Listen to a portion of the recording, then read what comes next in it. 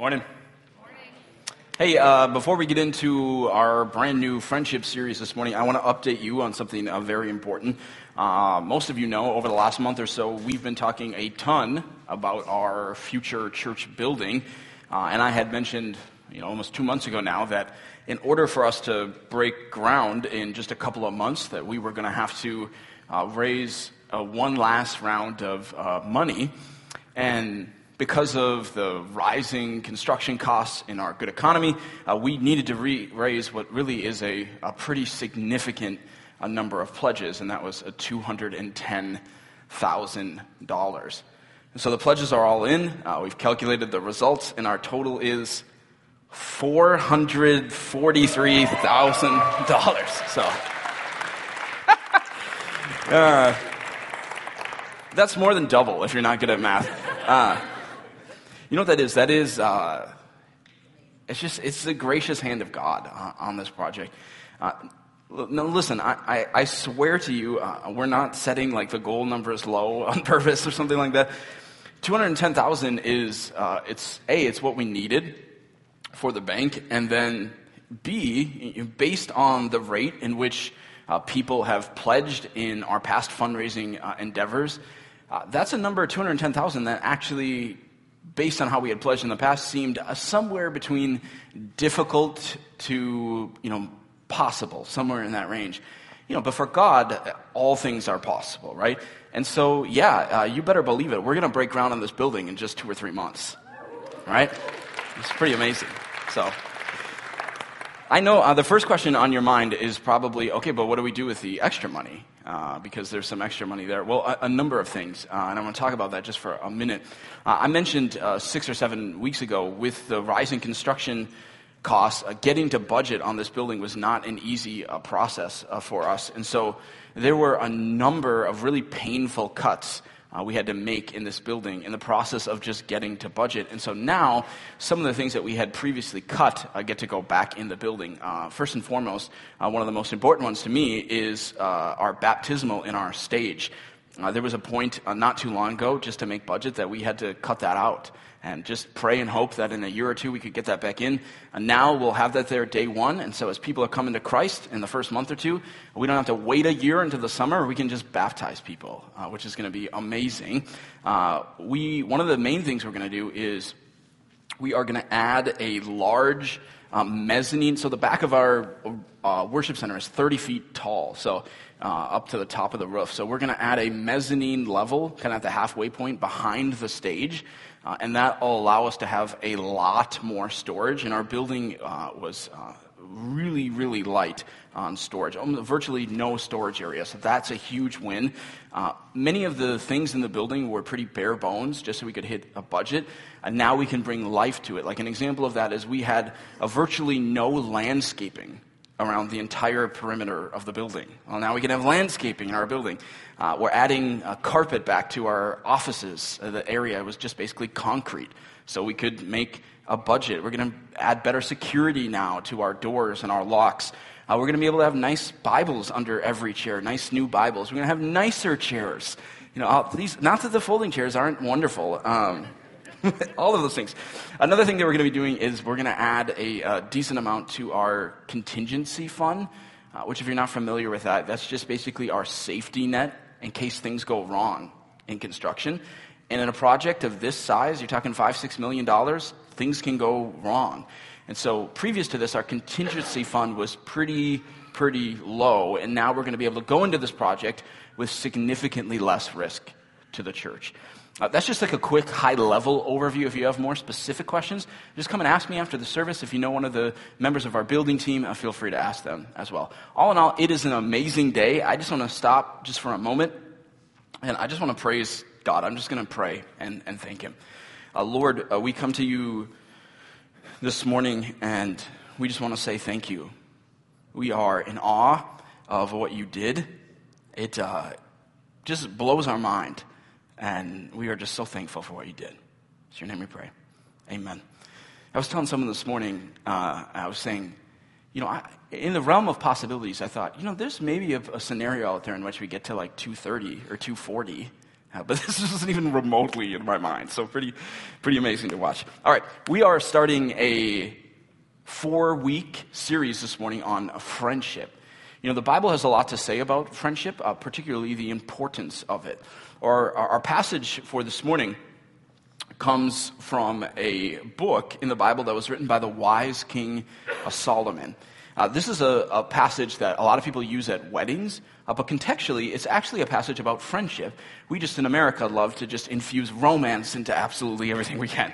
So this is from page 541, if you want to grab a Bible under your chairs. If you don't want to, it'll be on the screen, or you can simply use the Renovation Church app and tap Bible and weekly verses as well. So again, a book from King Solomon, a fascinating read.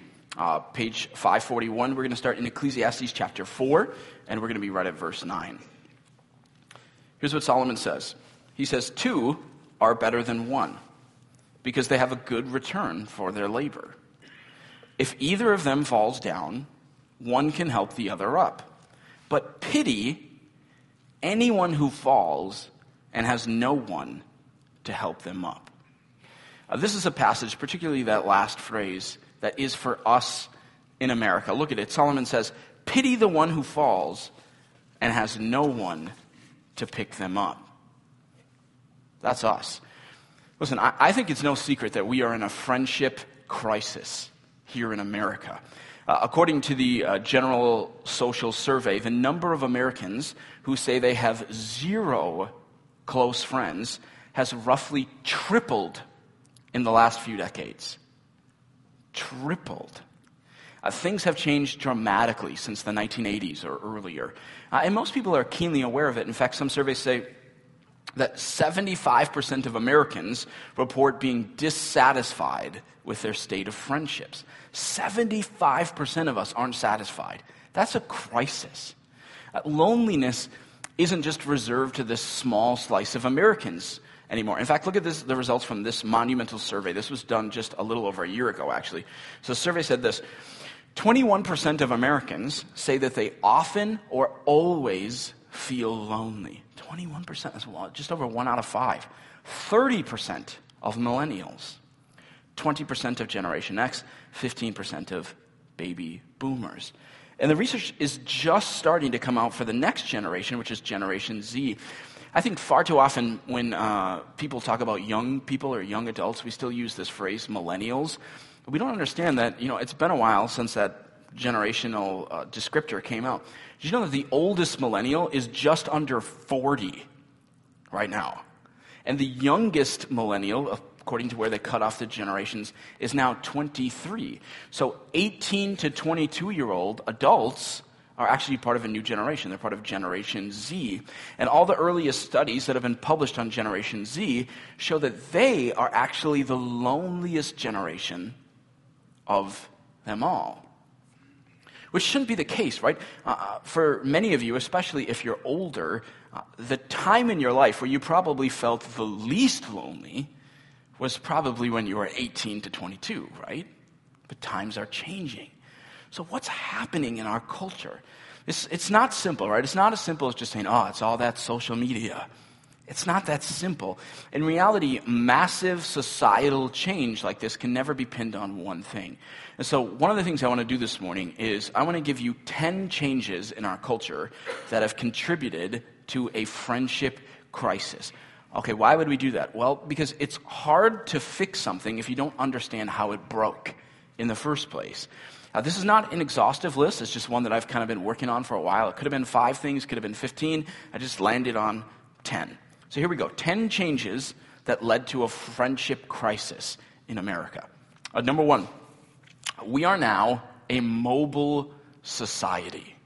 So people move around more now than ever, considerably more than they did 50 years ago, and undoubtedly more than they did 100 years ago. So gone are the days of where you kind of grow up in your small town, you have your high school friends, you live the rest of your days working in that town, and you have the same friends all of your life. Friends in our mobile society, because people are moving all the time, friends come and friends go. Okay, second change that's happened. It's led to a friendship crisis. The rise of fear in our culture.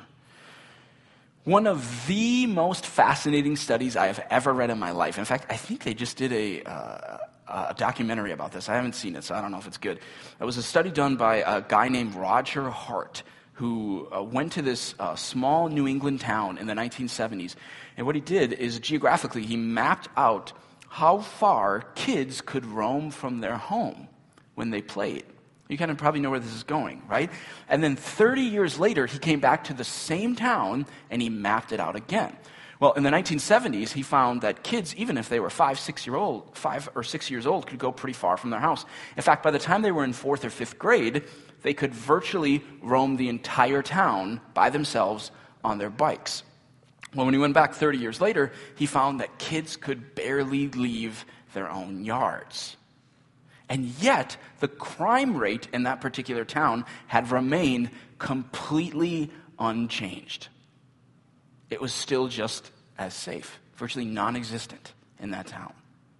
We live in a culture of fear. And it keeps us from doing things like going out to meet friends. We're always thinking about the worst that could happen, and it paralyzes our entire family's ability to make and develop friendships. Number 3, the accessibility of entertainment. Listen, this has been damaging friendships since the invention of the radio. In the early parts of the 20th century, people used to gather around the radio instead of hanging out with friends. And then in the 50s and 60s, people started to just sit around the television, right? In the 80s and 90s, all of a sudden now we had hundreds of cable channels, so even more people were sitting around. And of course, now we have streaming services. And that's had a major impact. So much so that we don't spend time with friends, in part because, as Nielsen says, we spend 50 of our 58 hours of free time every week consuming entertainment. It's like we say that we don't have time for friends, but in actuality, what we mean is we aren't prioritizing friendship, at least over entertainment. And unfortunately, that leaves us in a place where we're vulnerable. As Solomon says, there's going to be a time where crisis comes in your life and you're going to need someone to pick you up. But if you're not working on developing that, then who will be there? Okay, number 4, this is obviously a huge one. The invention of the internet. Thank you, Mr. Gore, for inventing that. This may be probably the most significant thing. He didn't actually invent it. On this list, many of the things on this list really are just subcategories of number 4. Because the internet allowed us to do things in isolation like never before. Which leads us to number 5. Number 5 is this: the ability to do everything from home. I read an interesting study this week, and one of the things that they said is one of the new factors in the last 5 years that's really leading to increased loneliness is the exponential rise in the number of people that work from home. Isn't that interesting? Like, listen, it is awesome to work in your pajamas, but God also created you for social interaction. And so if you work from home, like many of you do, that just means you've got to work extra hard on pursuing social interaction if you want to be healthy. And it's not just that we can work from home. I mean, you can do almost anything from home, right? You can work, you can order basically anything from Amazon straight to your home. You can order your groceries. You can order fast food to your door. I mean, the list goes on. I just have this sneaky suspicion that 10 years from now, like, people are just never going to leave their house. You know what I mean? Which is at least going to solve all of our traffic problems, which is great for MnDOT, I guess. Okay, number 6, smartphones and social media. Obviously, this has had an impact on friendship in our society. These inventions gave rise to the feeling that we were connecting with friends, and that it was kind of the same. Except, I think after we got in it 10 or 15 years, we quickly realized it's not the same. It's probably better than nothing, but nothing beats being in the presence of an actual friend. And I feel like all too often over the last decade, we have let technology replace reality. All right, number 7, an erosion of social skills. Now, this is an interesting one.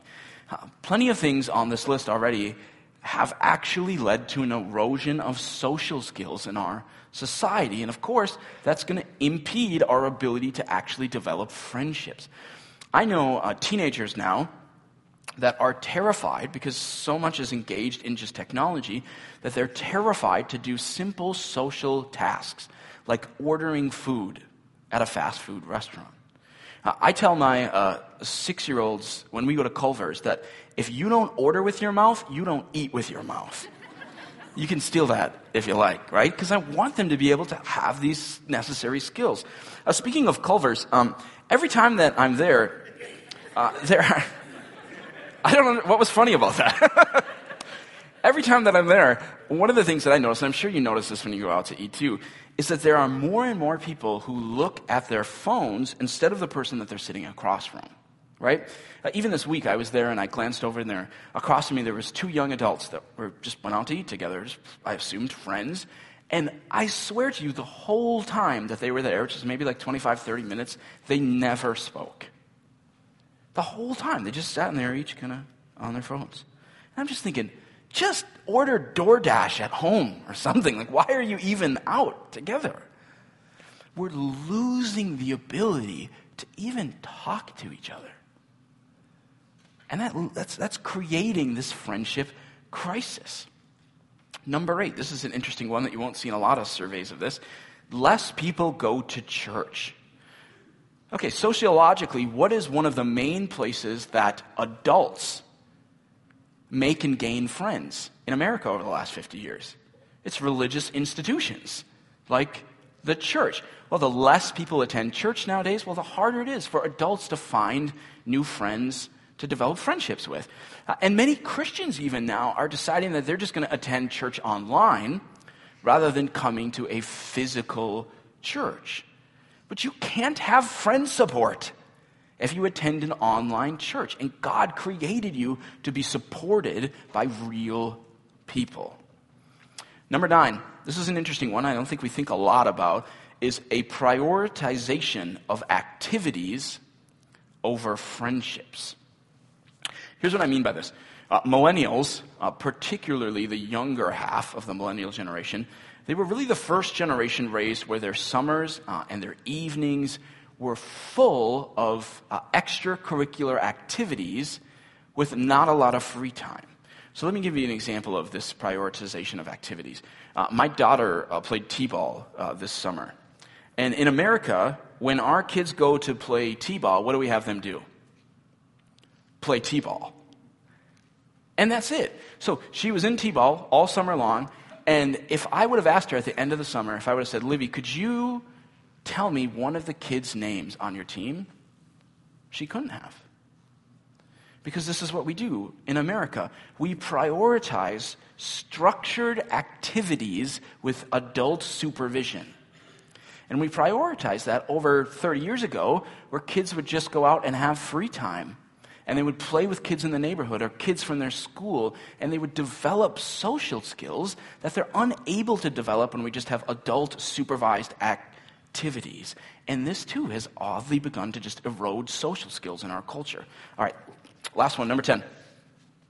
The idolatry of children has led to a friendship crisis for adults. Let me talk to the young parents in the room. I assure you that your great-grandparents would think you are insane. They just would. Because you structure your entire life, your entire schedule around your children and their activities, to the point where we say, no, I just don't have time to hang out with my friends anymore because little Susie has karate and Johnny has this, and we say, I don't have time for that because your whole life is around your kids' schedule. Do you know what kids were to your great-grandparents? An extra farmhand, right? That's what they were. Now, certainly there's a happy medium, probably in between the two, right? But this idolatry of children and their schedules, it's impeded our ability as adults to actually make time to develop our own friendships. Any way you spin this, we are in a crisis of friendship in America. So look again at this scriptural passage, Ecclesiastes chapter 4. 2 are better than 1 because they have a good return for their labor. If either of them falls down, one can help the other up. But pity anyone who falls and has no one to help them up. See, the effects of loneliness, Solomon knew this a long, long time ago, 3,000 years ago. The effects of having no one there to help you up when life is hard. The effects are many and they are devastating. In fact, there's been a lot of even just secular studies produced in the last decade or so about friendship in health. So let me give you a couple examples. One study said that socially isolated people are more than twice as likely to die from heart disease. One review from 2010 said that having strong friendships protects your health as much as quitting smoking, and even more than exercising. So listen, I know it's New Year's resolutions time. If you're thinking, I'm going to have this New Year's resolution, I'm going to get back into the gym, okay, you don't even need to do that. You just develop a friendship and you'll be healthier, right? So I just let you off the hook, okay? In the Garden of Eden, what's one of the first things that God said? One of the first things that he said is, it's not good for man to be alone. Even Jesus didn't live in isolation. He lived in community with his 12 disciples. We weren't meant to live in isolation, and yet far too many of us are. We don't develop our friendships. We just spend our evenings consuming from some device. You know, it's usually around this time of year in the winter when things start to get really icy outside, like this morning. I'm always conscious of the fact that just one little slip and I could be back in the hospital with a dislocated shoulder. In fact, it was just a little less than 2 years ago. Some of you remember I was shoveling my driveway really early in the morning on a Sunday morning to get ready for church. I slipped and I fell, and I ended up not being able to speak that morning because I was in the ER and they had to put me under to pop my shoulder back in. And so now, whenever I go outside, I literally think to myself, if I were to fall here, would anyone even be around to pick me up? Like, when I need to yell, help, I've fallen and I can't get up, is anyone going to be there? And I think this is a question that we all need to ask of our lives. When you fall, okay, you mess up your life. Life gets really hard. A tragedy strikes. When life knocks you over, who is it in your life that will be there to help you up, as Solomon says? Now, for too many of us, our minds are blank. We haven't put the work in to develop a friend like the Bible says in Proverbs 18:24. It says, one who has unreliable friends soon comes to ruin, but there is a friend who sticks closer than a brother. You can have a friend like that. God can do that in your life. It's what he made you for. He wants you to have friendship. Two are better than one. But if you want things to change in your life, and some of you are sitting here right now and you're desiring a change in this, you have to do something about it. The old friendship adage goes like this. The only way to have a friend is to be one. The only way to have a friend is to be one. For some of you, you just need to stop waiting for everyone else to reach out to you. And you're going to have to take the initiative to reach out to some people. We're going to talk a lot about friendship over these next few weeks, but I just want to give you, kind of at the outset of these series, some really basic, practical first steps to start developing friendships in your life. So this would be pretty simple today as we're starting this out, but for some of you, these are still big changes in your life.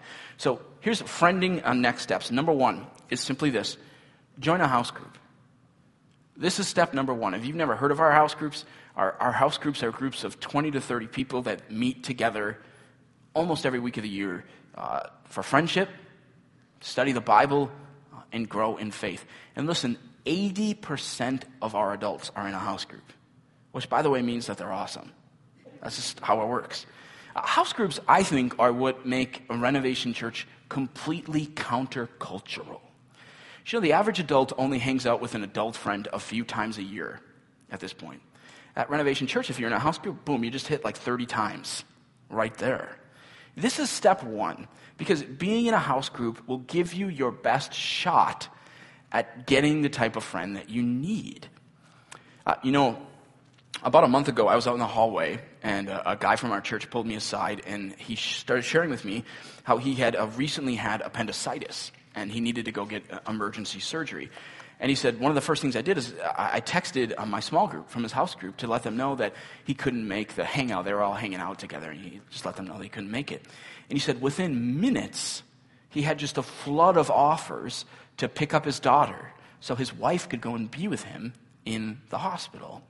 He said, shortly after that, a prayer request was sent out to his entire house group to pray for him. He said, and not long after that, his house group had set up a meal train for him so they could all make meals for his family. This is what we do in house groups during this time. And then he said this, he said, but get this, the day after I was released from the hospital, he's still not feeling great, his wife ends up in the emergency room with a medical emergency of her own. He said, without hesitation, his wife's small group leader came to the hospital to be with her because he was still recovering at home and he couldn't be there. He said at the same time, several guys from his house group showed up at his house to help him. He said they shoveled my driveway, they cleared off my porch, they made food for me, they even helped get my daughter ready for bed and cleaned up the kitchen. Some of you ladies are like, my husband doesn't even do that at my house, right? Story goes on. He said that same night, while everybody was helping me at my house, my wife found out that her grandmother passed away. That's a tough week, by the way. Right? That's a week that all of us will have at some point in our life, something like that. It's a week where you just don't want to be alone. You can't be alone. You need a group of people, friends, who can help pull you up during that time. And he said, yeah, and his wife eventually had to leave to go out to the funeral. He said his house group continued to provide support, transportation, meals, friendship, prayer. If you're new around here, you want to know what makes this church unique? It's what I just said. It's that. There's a lot of things, but that's number one. We take what the Bible says about community and friendship incredibly seriously. Do you have friends like that? And if you don't, then let us help you. This is sort of the beginning step. Our second semester of house groups actually starts this week, so if you're not in a group, this is the perfect time to sign up. In fact, look under your chair right now. You can actually look, it's fine. There is a card to sign up for a house group. If you're already in a house group, you don't need to sign up again, but I know many of you aren't. And so you can take a look at that. There's 9 different groups, and then later when we have announcements, you can just drop that in the offering bucket, sign up, and show up this week. Okay, second thing. It's just sort of beginning next steps of how do you develop friendships again? You prioritize it. This is number 2. House groups kind of gets you in the door to develop friendships, but if you want to go further, you're working on that sort of smaller circle of kind of best friends or 2 or 3 close friends, confidants. You have to begin to prioritize friendship in your life. And for a lot of us, we just don't do this anymore. I think the problem is time for friends is like the one thing that always gets squeezed out of our lives, right? Because like you have to work. You want to make time for your spouse if you're married. Your extended family wants your attention. You feel like you got to take your kids to all these thousands of activities, which you don't, by the way. You're tired at the end of the day, and so you choose Netflix over friends. And it's like our friendships as adults always seems to just get squeezed out. In part because we think I can survive without that. But you can't. Here's the third thing. I want you to leave here today with an idea in your mind, a practical next step of what you could do even this week to start developing friendships again. So pick a practical next step.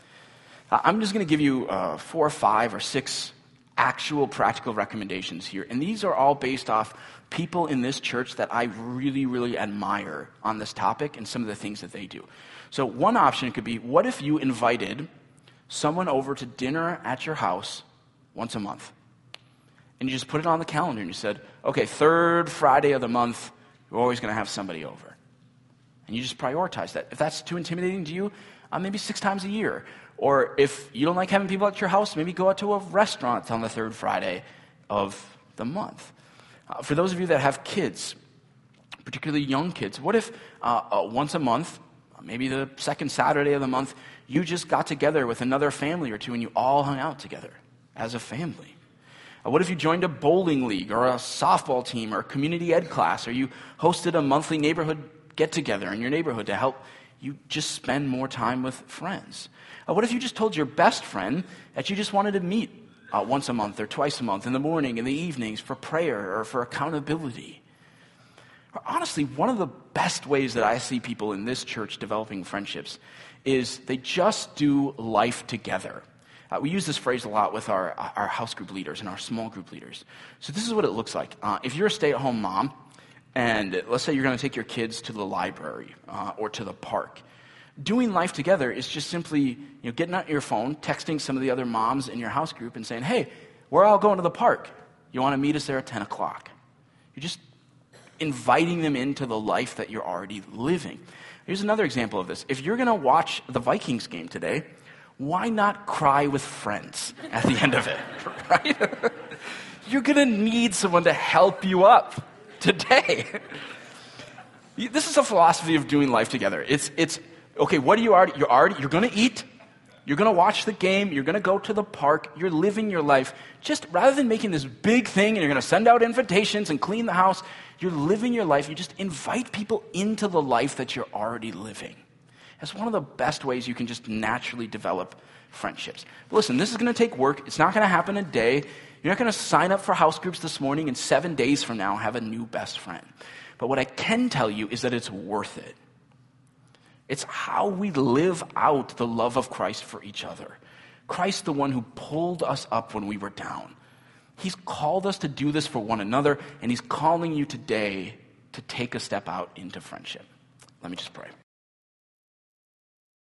Lord, I just pray for our church in the month of January as we take a look at this topic of friendship, that you would just help us grow in it, that we would develop in it. And Father, that by the end of this month, you had just already started some amazing things in our lives. In your name we pray. Amen.